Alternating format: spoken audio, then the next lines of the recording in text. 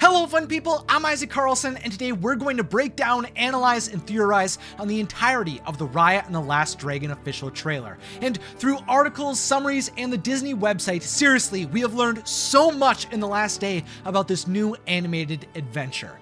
The trailer opens by panning over a port town. Here in this gorgeous city, Raya states that she's on the search for something with her team. By the way, we see everyone in the markets around Raya wearing purple and green. This shows us that Raya has ventured beyond her home. According to the Disney website and a fantastic article by IndieWire, which goes into more detail about the story and the characters, all of the different segments of people who wore different colors in the initial teaser trailer are a part of 5 lands that formed across the kingdom of Kumandra, who when brought together form the shape of a dragon. Later on in this official trailer, we are shown images of each of these lands, but I think it's really important to go through now instead of waiting, because knowing how Kumandra is set up helps set the stage for everything else that happens. So there's the Heartland, Raya's home, which is filled with magic because of the crystal known as the Dragon Gem that contains the last source of dragon power and is denoted by aqua and blue colors. Fang, which is a thriving land surrounded by water, which is represented by white and yellow colors. Spine, which is a remote land marked by xenophobia and has dark green colors associated with its people.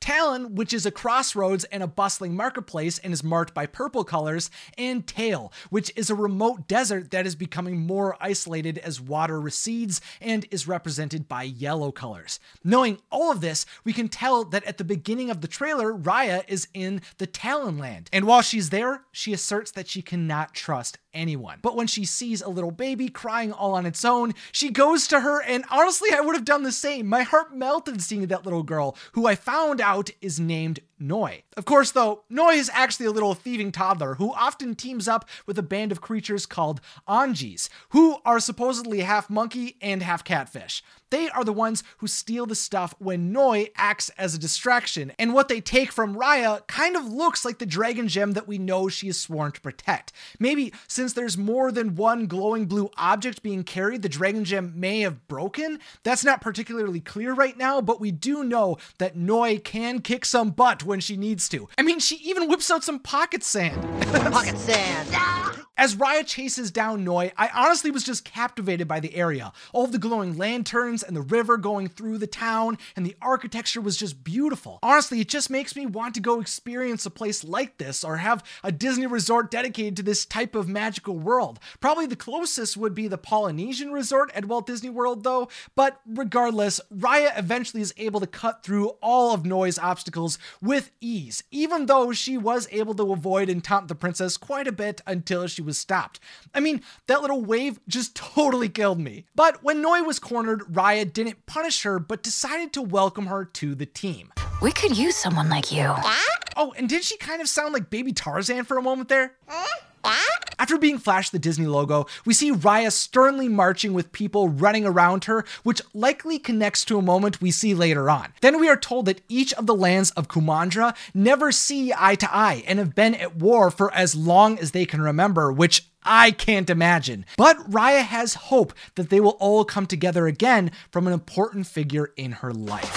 My daughter, I believe our people can come together again, but someone has to take the first step. Yes, Raya is the one to take the necessary steps to revive her kingdom. And Raya's father, Benja, seems to not only be the person who raised her, but from his outfit, it seems he's also likely the masked man who was seen fighting Raya when she was young. This likely means that he taught Raya how to fight, showed her how to be a guardian of the Dragon Gem, and mentored her on her path to become a hero. Unfortunately though, by the way Raya put a flower on a statue of him, it seems that by the time Raya has to search for the last dragon, he has already died. Kind of expected, kind of sad, but honestly, I was just so shocked that he was introduced and was immediately declared deceased in a matter of seconds. To restore Who's training peace, her? we must find the last. Either way though, Raya knows she must find the last dragon. Then we are introduced to a massive man who I learned is a formidable giant named Tong, and is voiced by the same actor from Doctor Strange in the MCU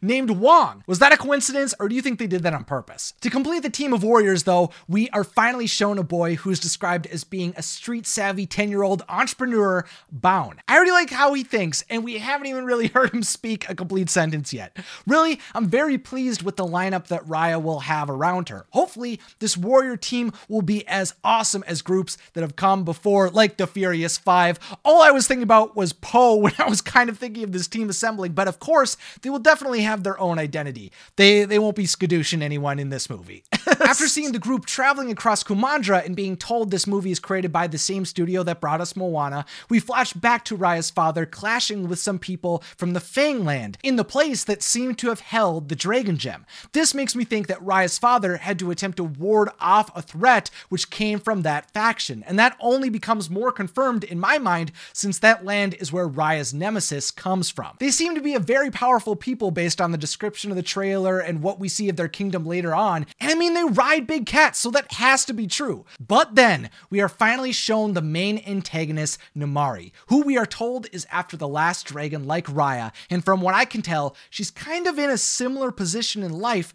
to Raya. Not only does she seem to be around Raya's age, but Namaari also appears to be the daughter of her people's leader. We can see a younger version of her standing at her mother's side. So Raya and Namaari are two warrior women who grew up under prominent individuals in Kumandra. After then being reminded this movie was also created by the same people who brought us Frozen, ironically Raya goes into a shipwrecked boat, kind of like in Frozen 2, only here they're in the middle of the desert that exists within the Tailland. Raya then tells us that she has been searching for the last dragon for over 6 years, which is absolutely wild. This likely means for most of her adult life, she's been on this single mission. But after laying out the necessary pieces for some kind of ritual, including some type of scroll that looks like it holds a lot more images than just the one of a dragon, Raya finally meets Sisu. Please let this be it. Oh, mighty Sisu! Who said that? In the trailer for Raya and the Last Dragon, Raya is then shown pleading for Sisu to help humanity by having her use the Dragon Gem to ward off the dark threat that is coming their way. And we actually now know what that is, and it's kind of disturbing. The evil force that has invaded Kumandra is called the Droon, but while it's an existential threat to the world, it's not one that can be fought. You see, while the creators say they aren't calling it a virus, I guess the Droon is some kind of entity that can't really be attacked or stopped, and it multiplies, transfers to people, and turns them into stone. And the creators in the IndieWire article I referenced go on to say that the purpose of the story is to show people from different ideologies and opposing worldviews being forced to work together and learn to trust each other. The movie was written an entire year before the pandemic, but somehow they literally made a fantasy adventure about a magical pandemic. Now, while this somewhat stresses me out as someone who was really tightly wound in 2020 because of so much that was going on, I also think it's kind of amazing that this movie will be able to be watched when an event like COVID-19 is going on. And I'm also very grateful that the next generation will have a story that hopefully shows them what has to be done to get through these kinds of hardships. But you'll have to let me know what you think of the evil force of this film being a non-physical entity that is plaguing Raya's world. Now, once Raya meets Sisu, we begin to clearly understand that Sisu isn't necessarily as noble of a dragon as Raya may have expected. She's definitely positive, fun, magical, and mythical, but she's also kind of self-deprecating. After being reminded Raya and the Last Dragon is releasing this March, we are shown Namaari lining up with a band of warriors outside of some kind of fortress where Raya has been held up. But of course, even though Namaari states Sisu is coming with her, Raya definitely rejects that command and then takes out some kind of whip that looks pretty sweet, though that's just the start of the epic conflict between Raya and Namaari. After seeing Raya and Tukta cruising away from Fang forces, we see a continuation of Raya marching into the Fang land, which appears to be much more cleanly structured and therefore probably more wealthy and prosperous than the other lands. As the citizens of this ordered place run out of the city though, Raya goes into the heart of the land into what appears to be a throne room where Namira stands above Raya as our hero removes all of the clothing pieces that could restrict her. And then the two warriors fiercely charge at one another. Once we see the words unite come across the screen and Raya's team, we hear Raya explain her big concern is that the world is broken, and she reiterates that she just can't trust anyone. And that's juxtaposed with her clashing with Namira in the throne room outside of the fortress and back when they were children. Maybe they were friends at one point, but definitely their rivalry has built up over a long period of time. The big moment we get to see from Sisu, though, is unleashing her ice upon who I assume are Fang warriors, because she is a water dragon. That happens just before we see that Raya must unite the world, which leads into Sisu providing her thoughts on what actions Raya may need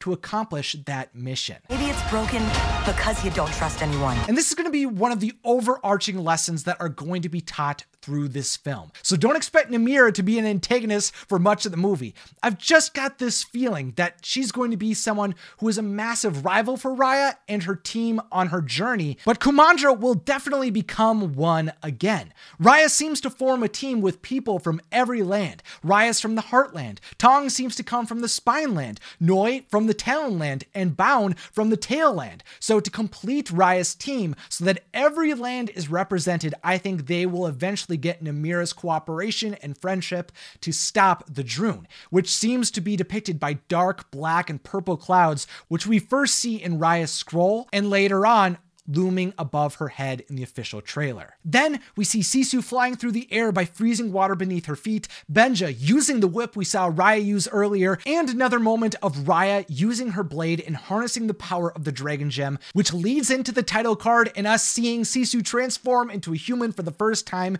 using a Dragon Gem. Look how close my butt is to my head. And then we are told Raya and the Last Dragon is coming to theaters and Disney Plus with premiere access on its release date, March 5th.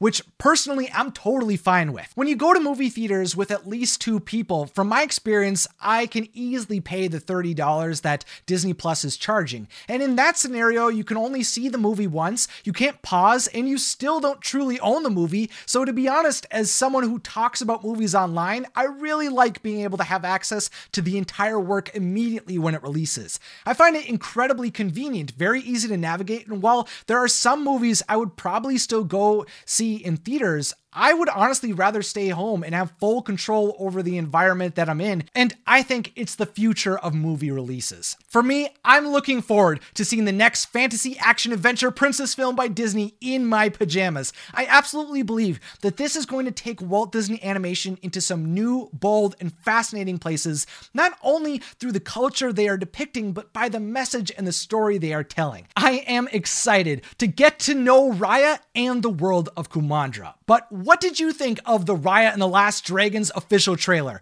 Let me know down below, and fun people, make sure to subscribe and click the beautiful bell if you're new, and then click on another magical video in the description or on the screen. Finally, as always, thank you to my patrons and channel members. Thanks for watching, and have a magical day.